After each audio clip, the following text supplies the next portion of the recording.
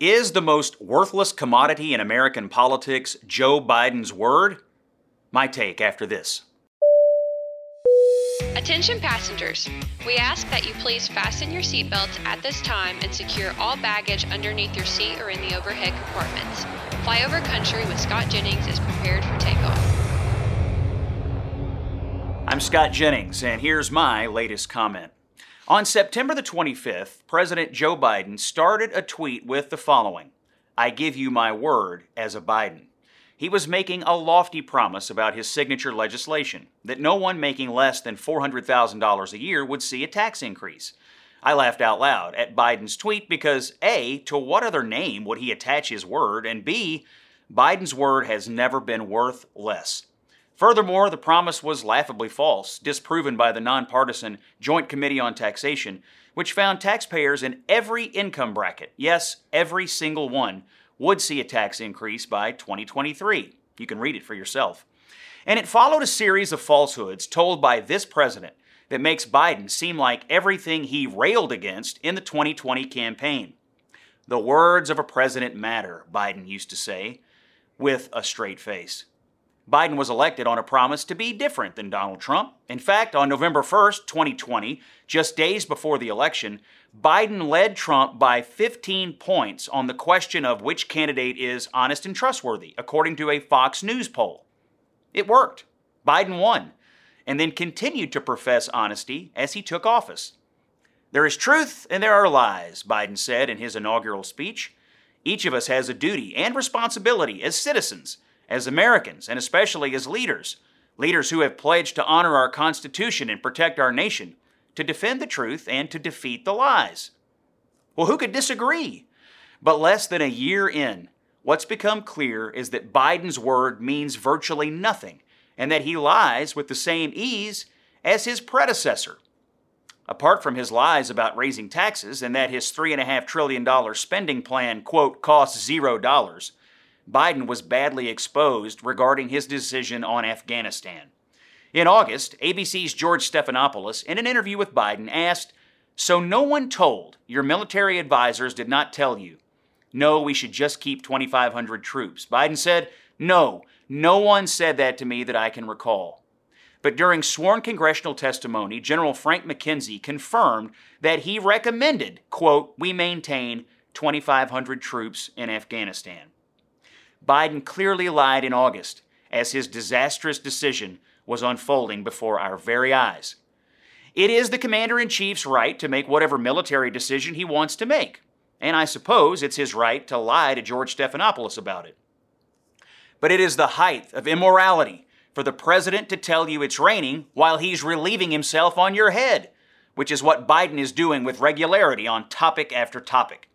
And when it comes to Afghanistan, in which Biden's decisions cost 13 American service members their lives, to lie so effortlessly is even more disgusting.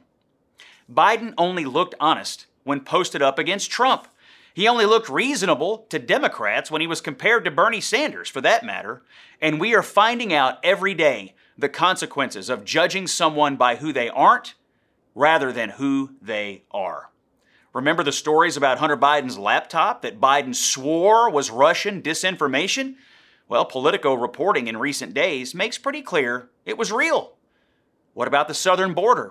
Biden once brushed off our illegal immigration crisis as a seasonal influx, intimating that once the weather turned hot, the migrant surge would abate. Nope. Biden even outrageously fed the lie about Border Patrol agents on horses whipping Haitian migrants. They didn't do that, by the way. Or how about Biden's claim that proposed voting laws in Georgia and Texas amounted to Jim Crow in the 21st century? These mainstream election security efforts are nothing like America's dark history of voter suppression, and Biden knows it. A large majority of Americans, including black voters, support voter identification and other measures that make it harder to cheat.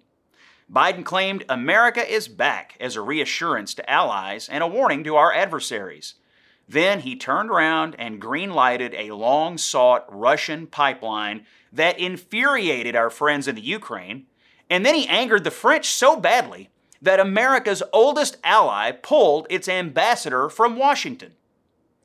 Whether Biden is claiming that trillions of dollars in new spending will cost $0, or that he was locked up in a South African jail, or that no serious economist is worried about inflation, he has no problem stretching, bending, or outright obliterating the truth. Now, when you point this out to Democrats, you get a similar refrain. But Trump, he lied all the time. Okay, fine. Is that the standard you want to set for your guy, our president? That he can lie just slightly less than Trump and be successful in your eyes? Biden promised to, quote, always level with you.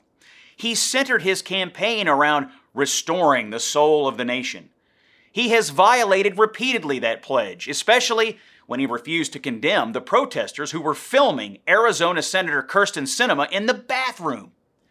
I'm continually amazed at how low Democrats are willing to set the bar for Biden by simply screaming, "But Trump," every time this new president does something they hated about the old one.